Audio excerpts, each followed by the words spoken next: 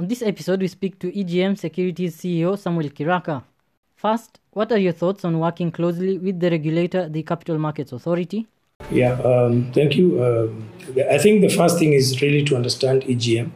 EGM, by virtue of being the first one to be regulated by CMA, then has continued to work very closely.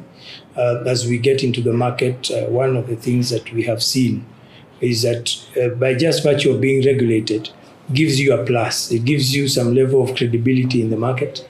It puts you apart from the unregulated brokers in town. So the confidence that has created in the market, that you can go to a company, an enterprise that is well managed, that has the eye of the regulator. We have very frequent engagements, ongoing engagements. We have reports that we file on a monthly basis to the CMA. So our engagement with our regulator is good. So one is that, yes, we are perceived as a legitimate business, and we are a legitimate business. The other issue is that around transparency, that people can actually put in their money and trade on our platform, be able to get in and get out, pick profits as and when they wish to do that. Because you can come in with your $1,000, do a trade, make $100, take the $100 as your profit, and take part of your capital if you so wish to do other things. The in and out is very clear. We're able to walk through our clients, the journey around how they come in and how they get out. We are able to segregate their funds. So the accounts of clients are not commingled with our own funds. So we maintain very, very clear segregated accounts, which is actually a CMA requirement. So that in the event a business of this nature was to go down, you don't go down with clients' money. So there's a very clear demarcation between our own funds and the funds of our clients.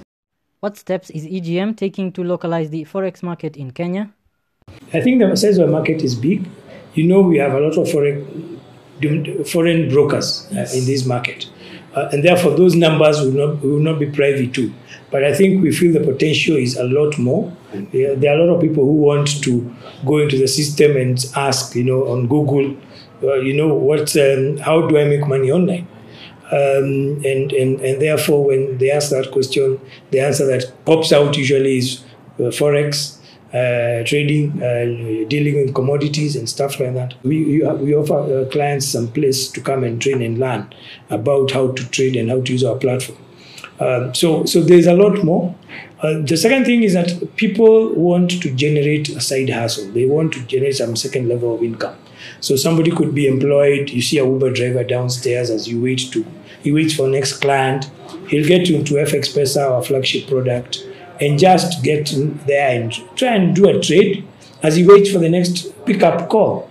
The same thing will happen to our clients. Somebody leaves a training room here, and as they wait to be picked either by a parent as they drive on home, they get into the system and they start trading. Yeah, so it's a very easy to kind of on the go opportunity, and therefore the interest that we have seen, not just around Nairobi but across the country, we are seeing a lot of traffic coming even from outside Nairobi, of people who want to come and learn what we can do and what we can help them do to generate some livelihood for themselves. So the awareness certainly is great, and it can only grow.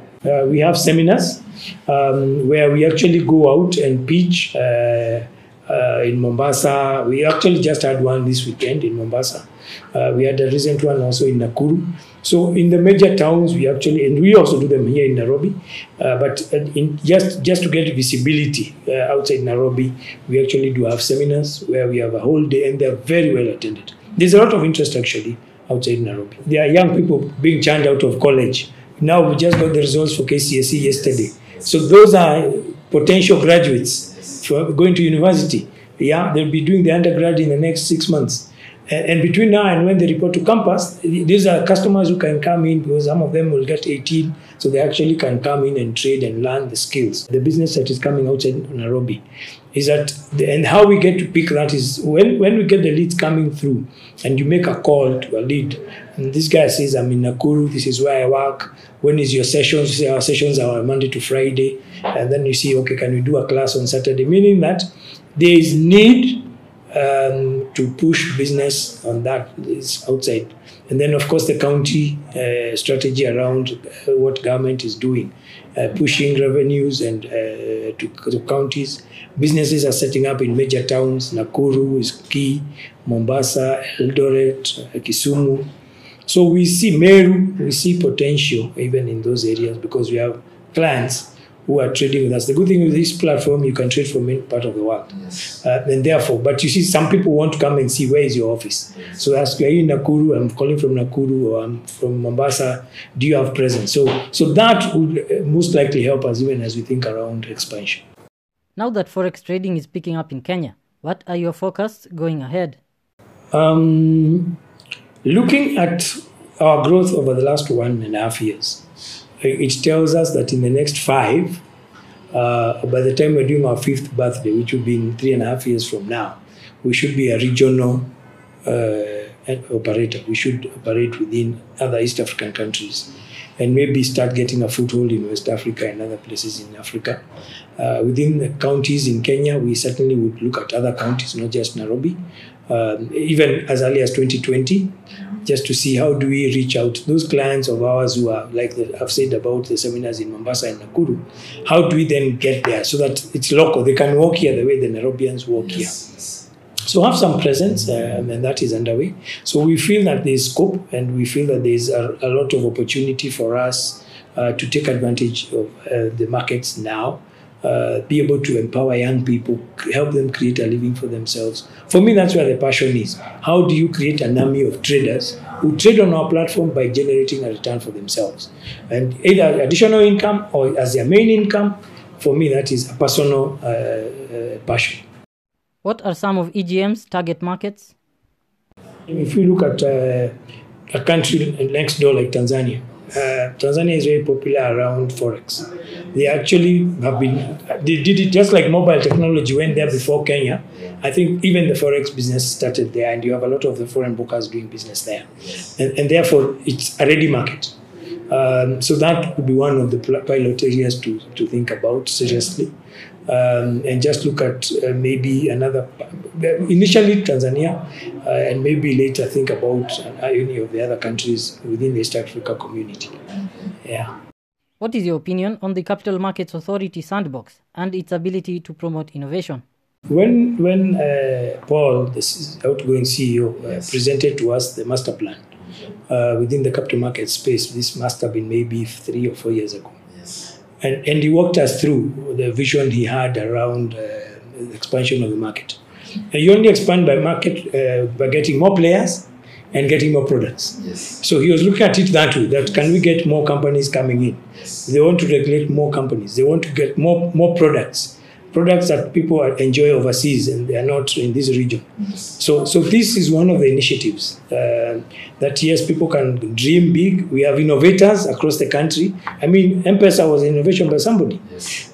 So those kind of innovators can actually come through into the capital market space, walk through CMA, get that incubation period that will take a month, 6 months or a year, start testing the idea, working and learning experiences. What I've seen, the experience with CMA is that they are very keen to understand. They want to learn. They want to try new things. They've been very supportive, and not just in this industry of Forex, even where I've been before in asset management, in investment banking, where you're introducing different products around Sharia compliant and stuff like that, and they've been very warm. And therefore, I see even in my industry today, as we do foreign currency trading online, that they are keen to see what other products can we bring in. Can we single stocks? For example, you want to buy Google shares, you want to buy Facebook shares.